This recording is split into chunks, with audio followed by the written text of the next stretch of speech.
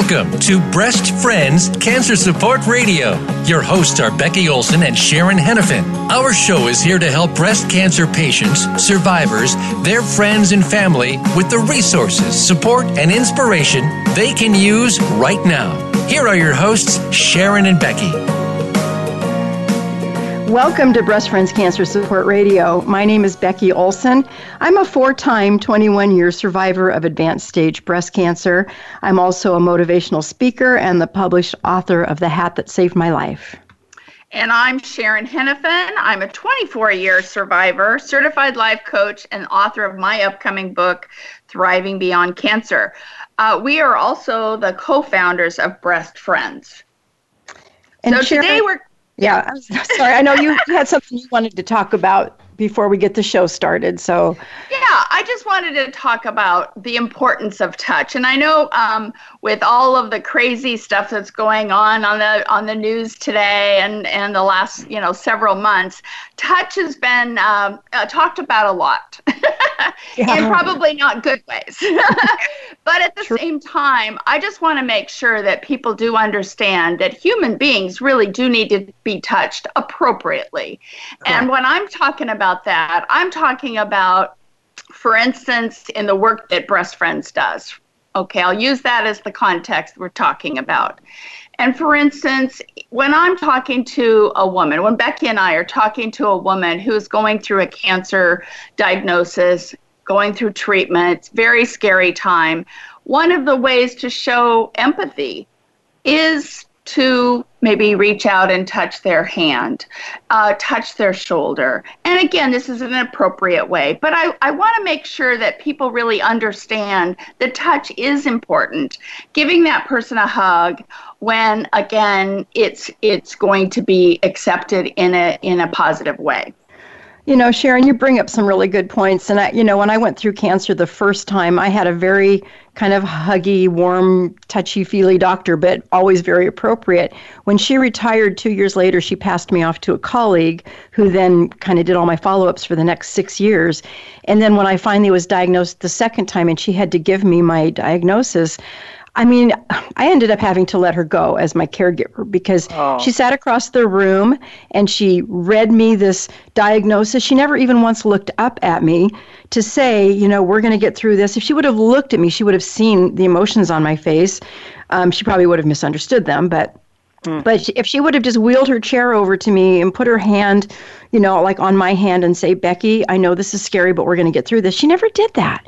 Yeah. And so I ended up letting her go, and I found another warm, fuzzy doctor who touches appropriately. And so it is a big deal. And Sharon, I'm glad you kind of started off with the appropriateness because it is how many senators are stepping down? Oh my gosh. Yeah. I mean, it's crazy. And it's probably very, late in coming when we look at this kind of stuff. But at the same time, I just really wanted to make sure people understand that appropriate touch is very important and we all need it. Yeah. So when I speak at speaking events, when I do something there, I never gauge my success on if I get a standing ovation or if I sell books or whatever.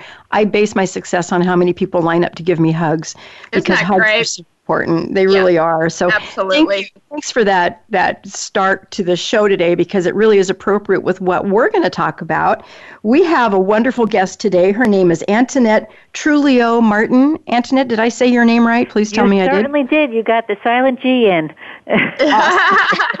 So Antoinette is a speech therapist and a special education teacher by training, but honestly, she's a writer at heart. She's the author of children's picture books, which I think is an amazing talent because to try to keep children's attention for more than 5 minutes is pretty amazing. So her book was called Famous Seaweed Soup, which sounds fascinating.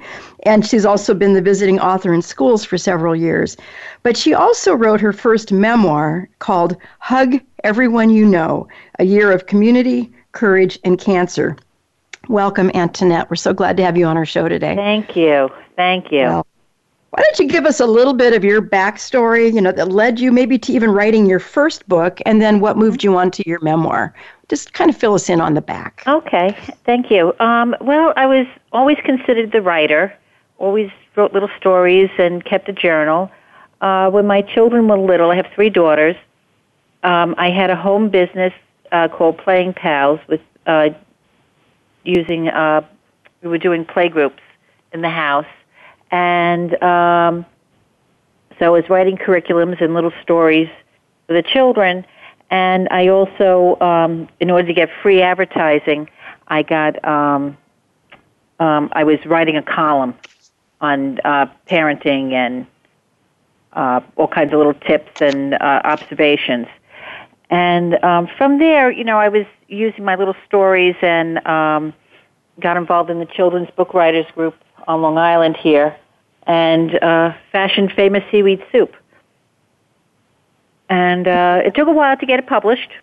Albert Whitman eventually picked it up, and it had a very nice long life in paperback and in Spanish, and it was great. Oh, nice. Yeah, but you just can't quit the day job for one book. Yeah, true. Yes, I do know that. As we all know. So I've always been writing, and I kept up with my journaling. And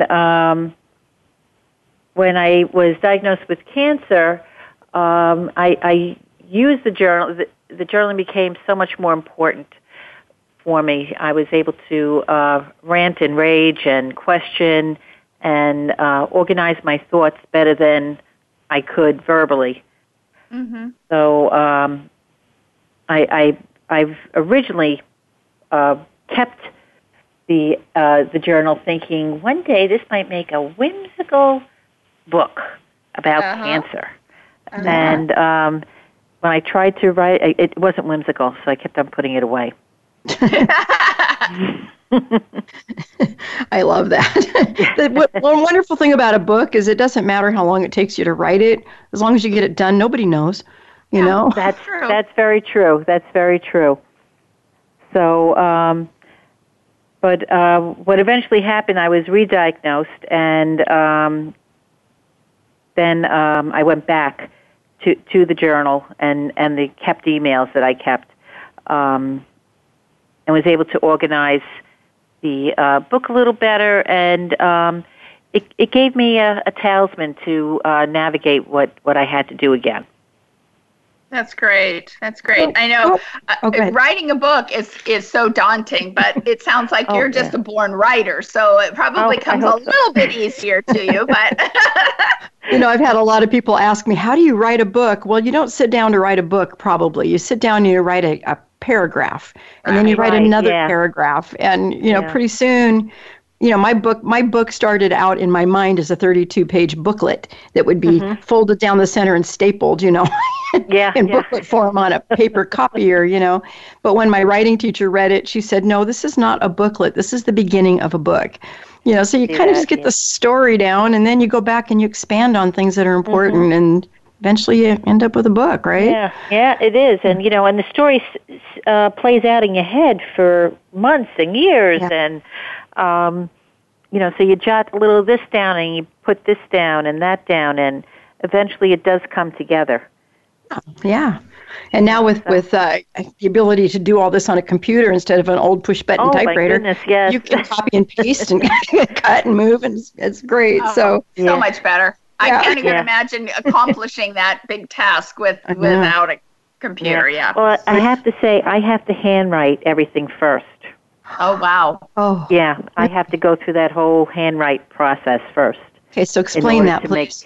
So it becomes a little more of a labor of love. So why is that, Antoinette? Is it just something that you feel more connected with it, or is it a physical thing? Why do you have to do that?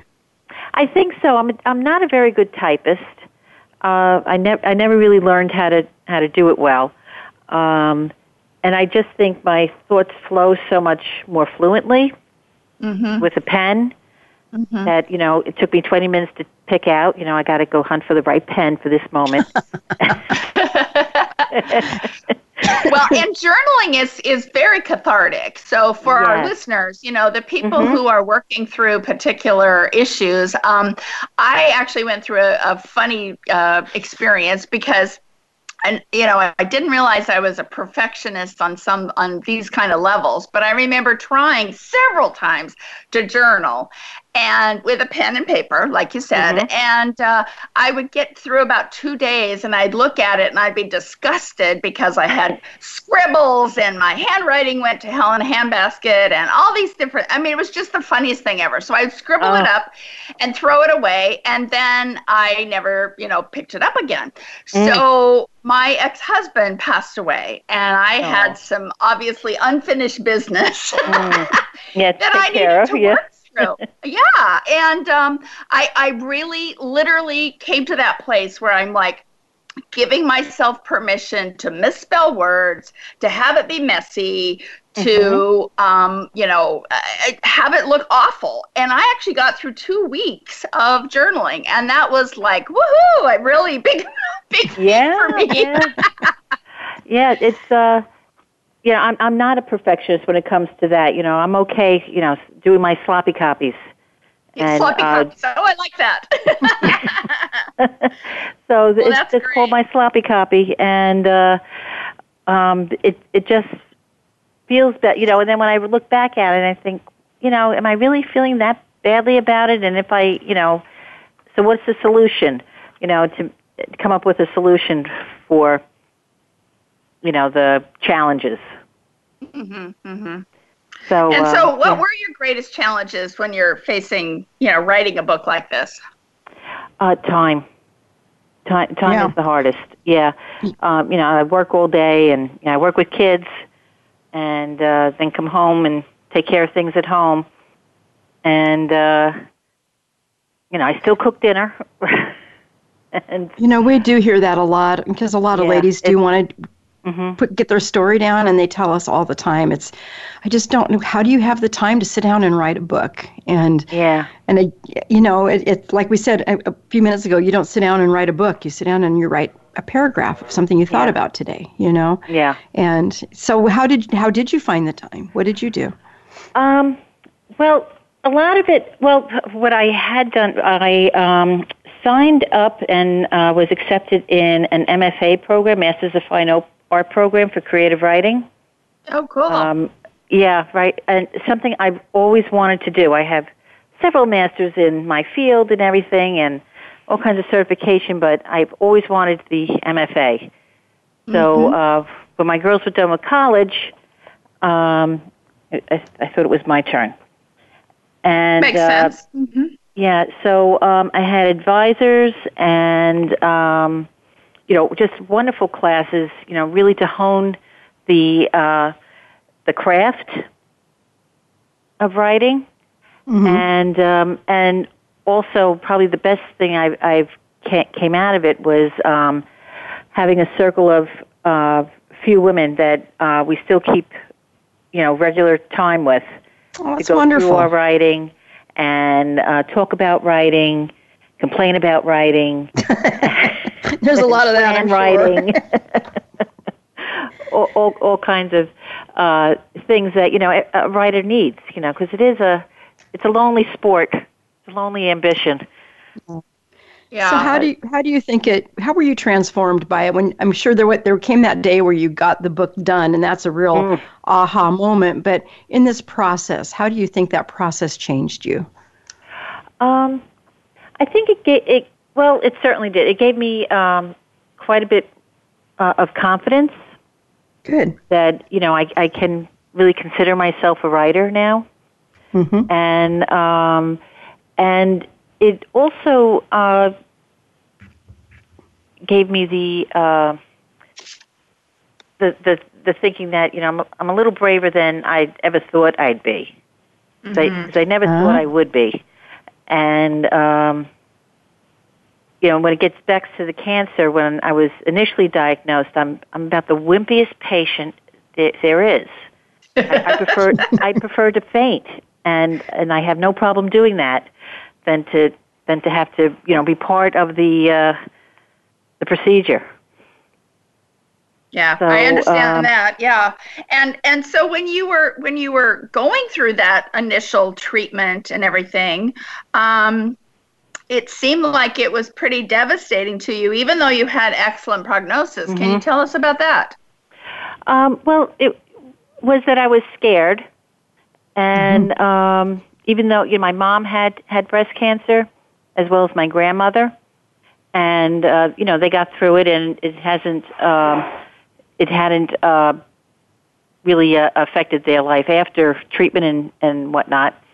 But they, to me, they were always so much stronger and braver than I was, and plus I was younger than they were when I was first diagnosed. Right. And you were stage 1, right, when you were first diagnosed? Right, I was stage 1. They too were stage 1. Okay. I hadn't gone through menopause yet, so it was a little more of an issue with some of that. Both Becky and I can relate to that one. Yeah. You're forced into menopause, and I'm still flashing after 11 years. I know. Exactly. It's crazy, isn't it? Yeah. No hope in ending. Yeah. But anyway, but I was always, more scared, and my girls were young, and I've feared for the worst. Right. And so tell us how you used emails. At least it sounds like you used emails to kind of help you through this. Is that what I'm understanding? Right, yes. I used the emails primarily to communicate with all my people, my everyone. Uh-huh. And, they were my friends, my good friends, and and I have a big family. I'm Italian, and, I grew up with my cousins, and we're a big group of people. So everybody really wants to know how you're doing, and to be on the phone and repeat the words over and over again was horrible. It just made everything so much worse. Mm-hmm. So it was easier for me to just craft an email as to what was going on. And I found that the replies that I would get, even if it was just a short little thing, thank you for letting me know, and big hugs and the whole thing. It made me feel so much better. And right. Without and here I was able to keep that cancer silent, and I didn't have to own it. Okay. May I ask how long ago all that was when you went through this the first time? That was in 2007. Okay. Yes, and Facebook, January. A lot of people do the same years. type of thing on Facebook now. They post it once and they get all their feedback. This was pre-Facebook. Yeah. So you saved all those emails, it sounds like, overall. Yes, I did. That was part of the plan. I was going to make this whimsical story. So much for that, right? Yeah.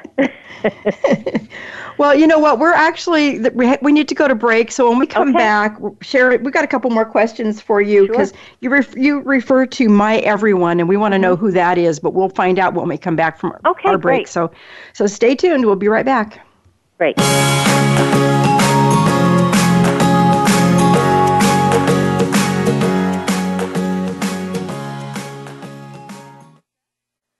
A fresh look at today's health. Voice America Health and Wellness.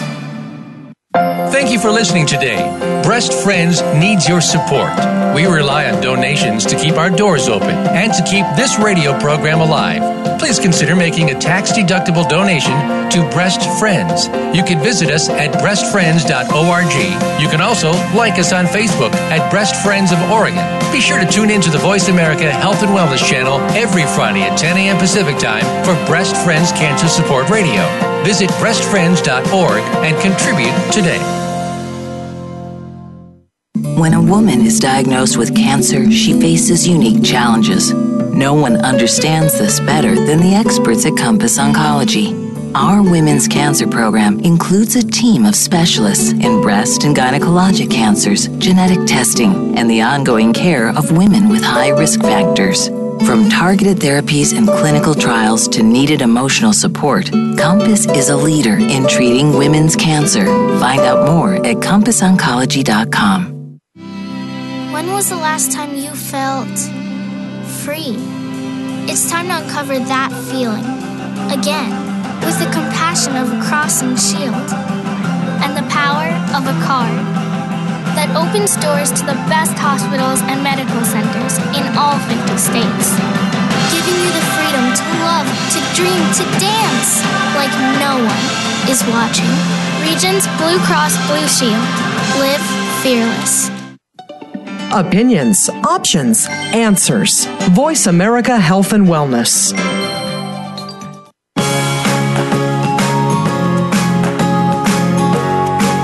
You are tuned into Breast Friends Cancer Support Radio. To reach the program today, please call us at 1-866-472-5792. Again, that's 1-866-472-5792. You may also send an email to becky@breastfriends.org. Now, back to the show. Welcome back to the program. We've been talking with Antoinette Martin about her book, Hug Everyone You Know, A Year of Community, Career, and Cancer. So before the break, we were talking just briefly about My Everyone. Tell us about that. Okay, My Everyone were the people who were my good friends and family. And the circle broadened as the year progressed. And it just made it so much easier to communicate with everybody without having to say the words out loud. Right. Yeah, so, I have, a lot of aunts and cousins and my sisters, as well as, good friends. And I also discovered, past colleagues I had worked with reached out to me, which was great because they had gone through their cancer journey as well, and they were a big help. So that's good. So it was great. Well, that's good to hear. So in your book, Hug Everyone You Know, you talk about the importance of community in dealing with a cancer diagnosis. Yes. How did your community help you? Basically, they kept me in the loop. I wasn't really allowed to, sit back and just get treated and miss out on that year. Oh, that's good. Yeah, so I came to realize, I'm the one who organizes stuff. If we're going to do something, I'm the one who'll get things together. Who's cooking what, who's bringing this, what do you need to do? But that year, people took over for me, which was great. Well, that's hard to let them do that sometimes. Good for you. It is. Mm-hmm. Yeah, they came to my rescue. My daughter graduated college, and I just couldn't get the party together. Let's get this party started now. They changed the dates for me, and everybody came. It was a glorious day. It was just like, wow. So it was, so being out of the loop was not an option. Good. Which was great. Being out of the loop wasn't an option, which was great. Yeah. But that didn't mean you had to still do everything, that's the point, I think, that we want to make sure our audience understands, that other people can step in and do those responsibilities. And it is hard, just like Becky mentioned, it is hard to let go of those sometimes. Oh, it is. It is. Mm-hmm. Yeah. And they really do want to help, but if you don't take a little bit of a back seat and allow them to help, sometimes they will kind of back away thinking you don't need them, and we all know better than that. So exactly. Take advantage. So the gift you actually got, I bet, is just understanding how to receive, because again, when you're the giver, when you're the planner, when you're the doer, it's hard to receive. It is. It was. It was tough, to even, even let my daughters do something that, that I wanted to do, to do the things that I want to do and let my daughters do it. Yeah, exactly. So, So, it was although cancer can be a somber topic, it sounds like you used humor also to kind of help get you through. So how important was humor in your journey? Oh, life is funny. You gotta, Yep. You gotta laugh at the absurdities. They were, especially when things just don't quite go your way, and it's just an absurd situation. One thing was I needed to get aloe lotion for the radiation burns. So my daughter tells me, "Oh, you should go to the health food store and get the Purist and the whole thing." And I go in, and I'm just glazed over, overwhelmed with all the products that are there. And this very nice young woman is trying to help me, but she is like all upset that I had gone through chemotherapy and I'm getting radiation. Oh, it's going to take you years to joy purge all that nonsense from your body, and you have to learn to love yourself. And then she starts doing this whole stroking thing on her body, and I'm getting a little excited. I may just here for some aloe, okay? Yes, I got the rest of this. Let me out of here. The first thing she told me, and threw the money on the counter. Bye-bye. It's funny you say that because I was just talking about aloe this morning. I just finished radiation for my 4th battle, and I thought I got out of there pretty easy because my skin was barely even burned. But you know how it gets worse afterwards? Oh, it's hurting now. So anyway, thanks for the reminder. Yeah. So what are the greatest blessings you think that you found by writing this book? I think I found my writer's voice. I think I really got my stride in. My confidence as a writer is so much more heightened than it was. Good. And I don't think I struggle so much as I did before. Right. And you can say, I am a writer. Yeah, I can say that. I think I can say that now. Yeah, that's nice. Now, I understand you used She Writes Press. Is that right? Yes. An indie publishing company? Mm-hmm. Why did you decide to do that? Well, I had met the co-founder of She Writes Press through the MFA program that I was in.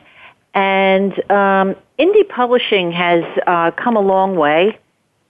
And She Writes Press really puts out some beautiful books, very well edited, well thought out, well designed, and so I was very impressed on the quality of the books that were coming out of them, and the awards that the authors were getting.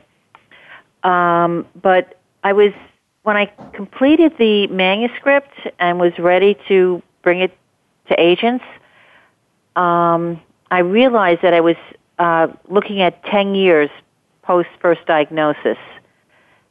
So I kind of wanted it to be published in 2017. Right. So She Writes Press doesn't take everything that you throw at it. There is a vetting. You do have to go through just like you would in the trades. Sure. So, but I was very fortunate. They saw the promise in it, and they really liked the story.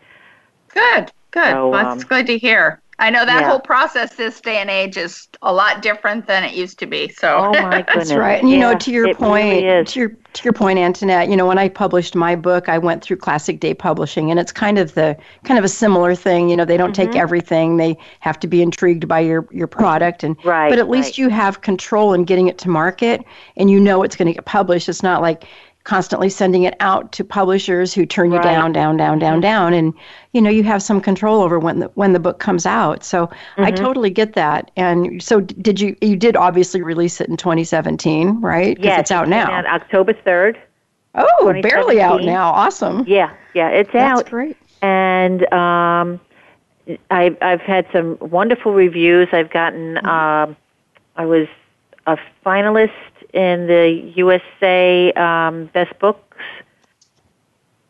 for the narrative nonfiction. Nice. So, so, a lot of good things are coming its way. I'm finding the promotion and marketing to be way out of my wheelhouse. It's a steep learning curve. It is, isn't it? It is. It is. And I think what a lot of people don't realize is even if a name publishing house picks up your book eventually, you still get to do the marketing. Yeah. You know, I mean, you get to do the hard work. you have to write the book, you have to promote the book, and then you get a little tiny percentage of it. And, you know, they put the money up front for it, but it's not, it's not what a lot of people think it's going to be. And then they end up doing something like this. But so how can people buy your book? Oh, it's everywhere. It's it's in the bookstores, your brick and mortar bookstores, as well as Amazon, Barnes & Noble, IndieBound, and so it can be found everywhere. It's on sale at Amazon right now. Excellent. Excellent. Well, that's great. So let's kind of switch gears for just a minute. We have a few minutes left in this second segment. What tips do you have for people in a similar situation, you know, those facing a breast cancer diagnosis right now? What would you tell them? Well, I would tell them to reach out to a community that they can be comfortable with. It doesn't necessarily have to be a breast cancer support group, although those are wonderful. But I think it's important to find the pals or the one pal that you have a heartfelt connection with. Okay. And those are the people who are going to be vested in your journey. And the other side of it is that, you know, be a friend to others, you know, before you're diagnosed. You know, you've got someone in your life that you know is going through it. It's important to reach out. That's really true. You know, and going back to support groups for just a minute, you know, some of them are great, but the one thing we always try to advise people, we actually started our own support groups in our area here, but prior to that, support groups, well, I mean, I don't care where you go, they're all different, and so, you know, we can encourage people to go to a support group, but what they might find when they get there is a group of people that have been meeting for years together, and they might have all bonded and connected in whatever it is that they want, and you might not feel a connection there, so don't assume they're all like that. Go try a different one. And also some of them are just kind of, I'm just, Sharon, I'm just going to say this, and you can hit me later. Some of them are very whiny and negative. And, and obviously, and that's one of my kind of like no-nos because, to me, my job to make sure those support groups are positive, and if they start getting whiny and complaining and whatever, I switch the subject. Because it's, you know, and you can't have new people coming to a group like that and everybody's just griping and moaning about their physician or about their level of care. And I mean, those are real issues. And so, yes, people have to talk about them. But some of them are still talking about stuff that happened 15 years ago. Like they're going through it right now. It's like, no, that was 15 years ago. Let it go. Yeah, things have changed. So they're not, all that to say they're not all created equal. So, you know, if you do go to one and you're not finding what you need there, go to another one and just kind of try a few until you find one that feels like it fits. And if you can't find one that feels like it fits, talk to a group about starting, you know, get one started somewhere, you know, and that's one of the things that we kind of found was there was this hole in our community of kind of upbeat, you know, support groups, and so we started a whole series of them. We've got them all spread all over the I guess, Sharon, we're in 5 counties now, right? With we are. And the cool thing about that too, we also have started that Warrior Women workshops, which again, it's a great way of communicating in a community, and you don't necessarily even have to talk about your cancer or, you know, that kind of negative thing that can be there. So I think it's really important to understand there's lots of different things out there, whether you're in our area or around the country. There's so many different types of support systems that you can get yourself involved in, and I think that's really the important message here. But I also liked what you said about be a friend, because, you know, to have a friend, you need to be a friend. And and you say to do that, you said to do that before you're diagnosed. So talk about that for a minute. Well, I think it's important that, you know, as a person, you know, to be a friend. You you have your hand out to help out, to do, because there will come a time when you're going to need a friend. Exactly. And it also enriches life. I mean, how sad is that not to go through life without saying that there was somebody who was a good friend that you could count on. Yeah, that's true. Well, those are really good tips for people facing this. In your book, do you have a message from your book that you most want readers to hear? If somebody's going through this right now, they just bought a copy of your book, what should they make sure they don't miss? Not to, that it is okay to rant and be angry when you're first diagnosed, and have a good cry.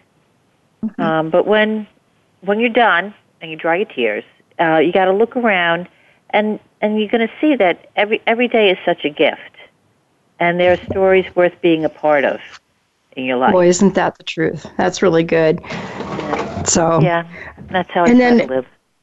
And if you have a friend or a family member who's going through cancer right now, what's the right thing for them to say? We hear this a lot because people don't know what to say, so they tend to not say anything, but they would love to say something. And so, give us some thoughts on that. That's a tough one. If they're right there, a hug is great. You need a hug, and maybe just to say, I can listen to this. I'll listen to you. Yeah, that's good. important. Yeah, without judgment. Sometimes we just need to talk. Yeah, if you need to just talk or talk about anything else, I can listen. Well, we're going to go out to break, and we've got one more segment coming up that's going to be very, very informational and really kind of different than where I thought we were going to go on this. So please stay tuned. We'll be back in a minute.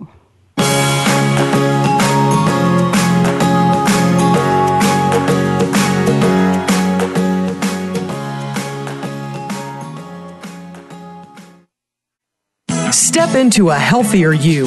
Voice America Health and Wellness. Thank you for listening today. Breast Friends needs your support.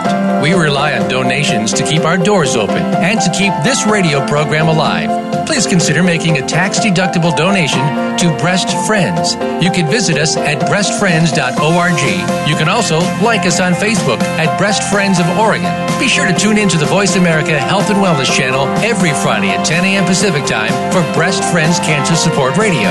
Visit breastfriends.org and contribute today. When a woman is diagnosed with cancer, she faces unique challenges. No one understands this better than the experts at Compass Oncology. Our women's cancer program includes a team of specialists in breast and gynecologic cancers, genetic testing, and the ongoing care of women with high risk factors. From targeted therapies and clinical trials to needed emotional support, Compass is a leader in treating women's cancer. Find out more at CompassOncology.com. When was the last time you felt free? It's time to uncover that feeling again with the compassion of a cross and shield and the power of a card that opens doors to the best hospitals and medical centers in all 50 states, giving you the freedom to love, to dream, to dance like no one is watching. Regions Blue Cross Blue Shield. Live fearless. Opinions, options, answers. Voice America Health and Wellness.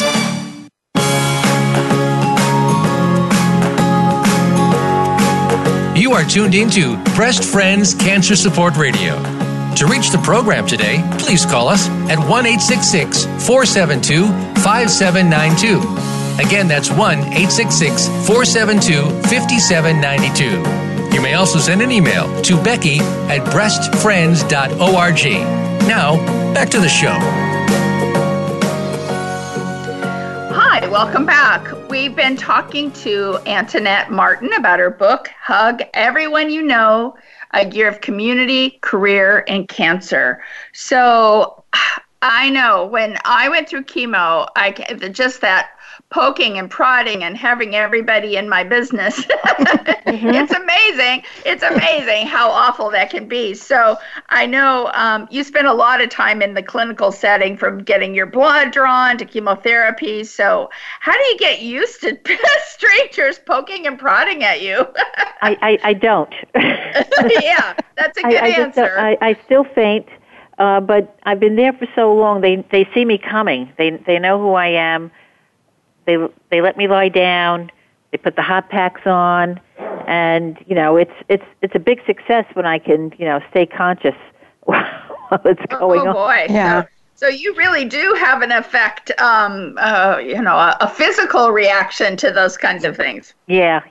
It's not. Wow. That reminds me of something that I want to share with people. You know your body better than anybody else, and this poking and prodding, sometimes I think it wouldn't be as necessary if we were open with our medical team and tell them what we need. For example, you cannot get blood out of my arm. You can't do it. You can't get a needle in my veins. And I know this from years of practice, where I end up being this big old glorified pincushion. And I actually had surgery one time where they put the needle in my hand because that's the only way they can get it in. Right. And then they said, you're going to need a second IV, but don't worry, you'll be asleep. I said, don't try to put it in my arm. He says, don't worry, you'll be asleep. You won't even know. I woke up 12 hours later. I had 2 eggs on my arm, like these giant welts, and a second IV in my hand. So now when they see me coming, they know the only way they can do it is with hot water on my hand. So they've got the hot water running before I even come in the room. Good. Good. Yeah. Listen, right? Yeah, and just refuse to let them do something isn't going to work for you. Yeah, exactly. That's the they recline me all the way back and put the hot blankets on. Good. Oh, that's so frustrating, I'm sure. So obviously, because I understand you found out you were stage 4. So that includes a lot of poking and prodding, because that's kind of a, every month. Oh boy. Okay. So tell us about how you found out and all of that piece of your story. Well, it was just close to the 5-year mark after the first diagnosis. And my first oncologist had left the practice, and I was getting a new doctor, and I thought, I really don't need to do this anymore. And it's been 5 years. So the new oncologist was saying, well, let's just do a bone scan, make sure all is good here. And there it was. Wow. Thanks for that doctor, huh? Yeah. Yes. So, so that it was a lucky find, because it was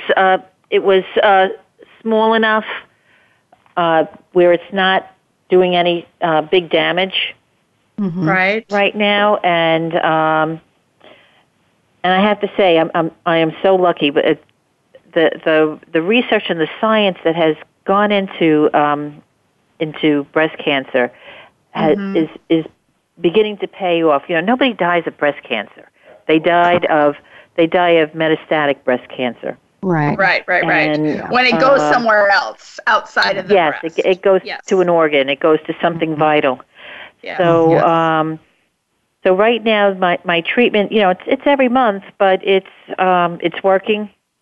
Nothing moved too much, and it doesn't debilitate me, too much. So can I ask what your treatment consists of now? I get 2 injections of Falcidex. Oh, yeah, we were just talking about that this morning. Yeah. It's a big shot, isn't it? Yeah, it is. Yeah. But and then are you on anything else? I'm on Ibrance right now for mine, and which is a relatively new drug. Right now I'm pretty steady. Get blood pressure things to take care of, but other than that, things have been pretty steady. So I'm good. So let me go back to that diagnosis. So you were originally diagnosed in 2007, right? And then about 5 years would be what, 2012? 12, right. So wow, you're another 5, almost 6 years out. That's it's 6 great. Years. Yeah, it'll be 6 years in January. Right. Oh, that's wonderful. That's wonderful. Yeah. So I think that's an important thing to say too, is because again, I think hearing that news that you're metastatic, that you're stage 4, for those people who are at stage 1 or stage 2, something like that, I mean, that like sounds like the worst thing absolutely possible to hear. But it sounds like you're managing this disease. And again, with the research and with the improvement on treatments and that kind of thing, you're living a good quality life, it sounds like. Absolutely. And, my team is just incredible. You know, they're the huggy, touchy-feely kind, so that works good to me. And we love that kind. yeah. You know, and I can really, you know, I feel comfortable to talk with them and to, you know, let them know how I'm really feeling. Good. And so it's good. So how are you really feeling, and how are you feeling today, just kind of in general? Oh, I'm fine. I'm fine. You know, I'd like to have more energy, but who wouldn't? Yeah. Yeah, I just turned 65. I'm blaming mine, but I'm going to keep blaming all of my troubles on chemo rather than old age. Right, yeah, exactly. Yeah, that's, I don't want to blame it on old age. Yeah, there you go. So you're feeling pretty good. And what are you doing these days to keep yourself healthy? I mean, that's still so important. You can't just give in to this.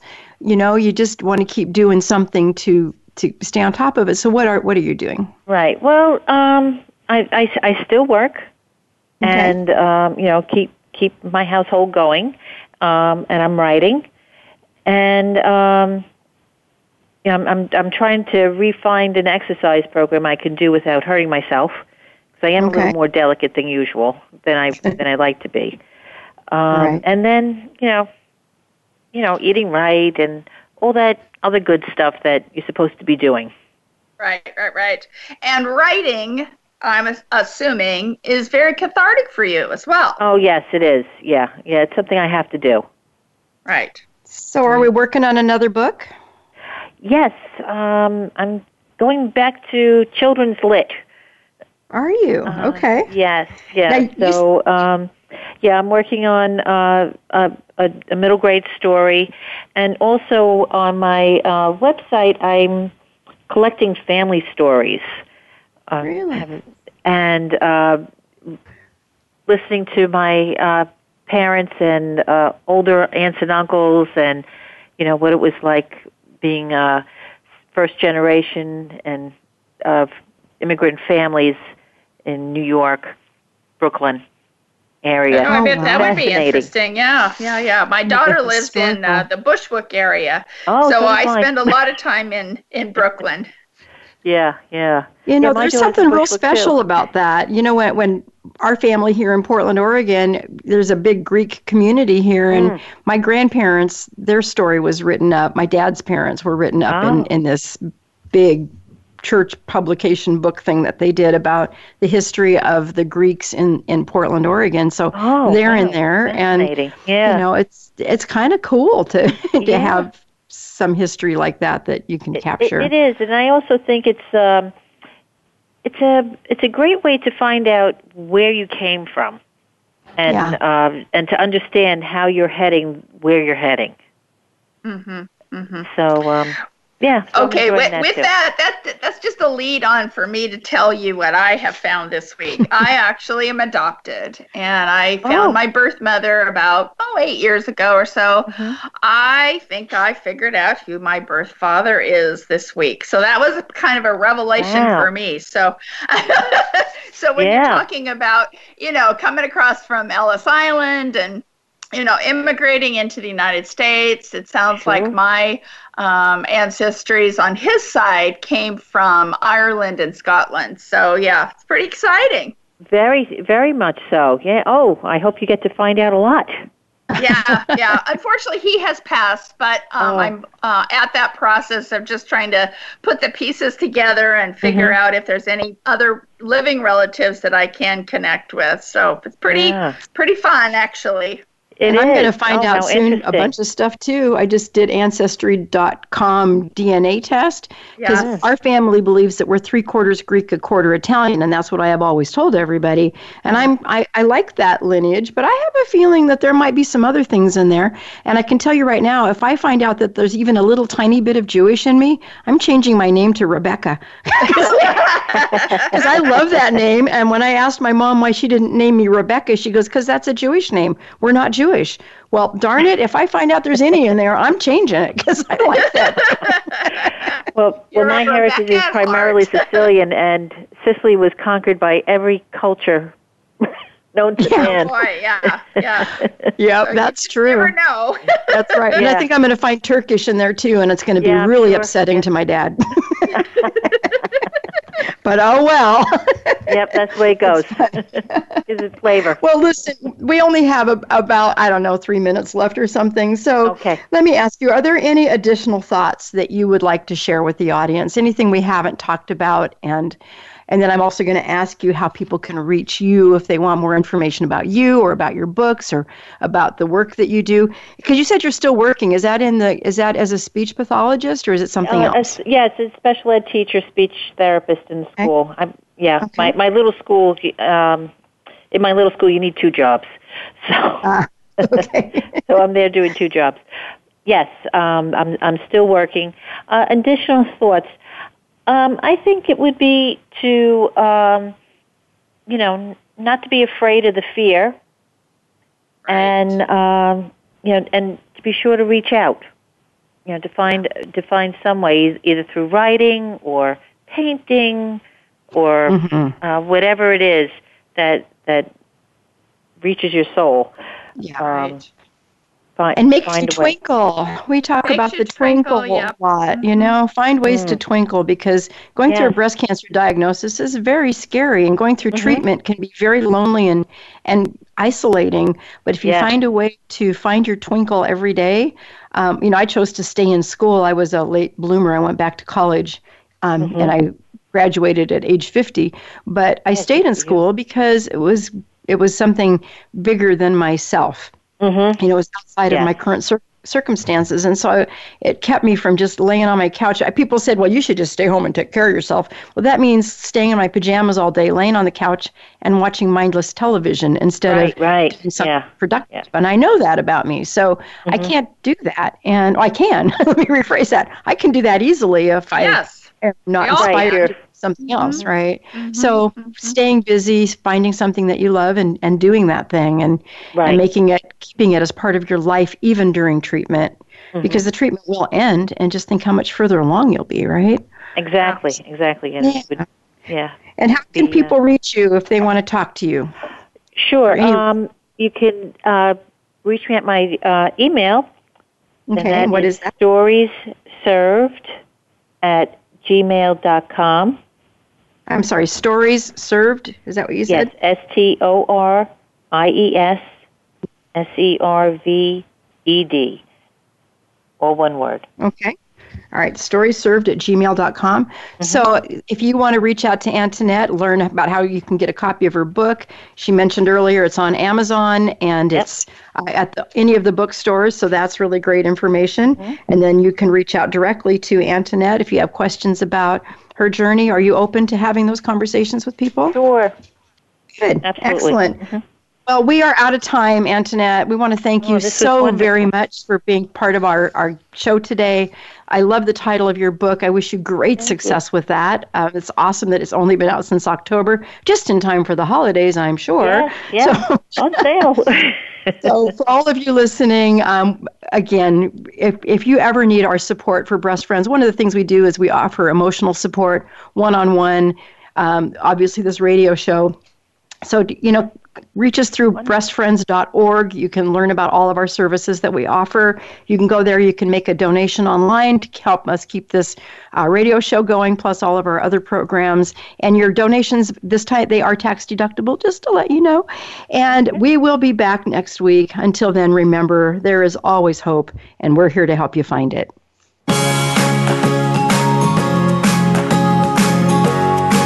Thank you for listening to Breast Friends Cancer Support Radio. Please join Sharon Hennepin and Becky Olson again next Friday at 1 p.m. Eastern Time, 10 a.m. Pacific Time on the Voice America Health and Wellness Channel. There is always hope, and we'll help you find it. We'll talk again next time.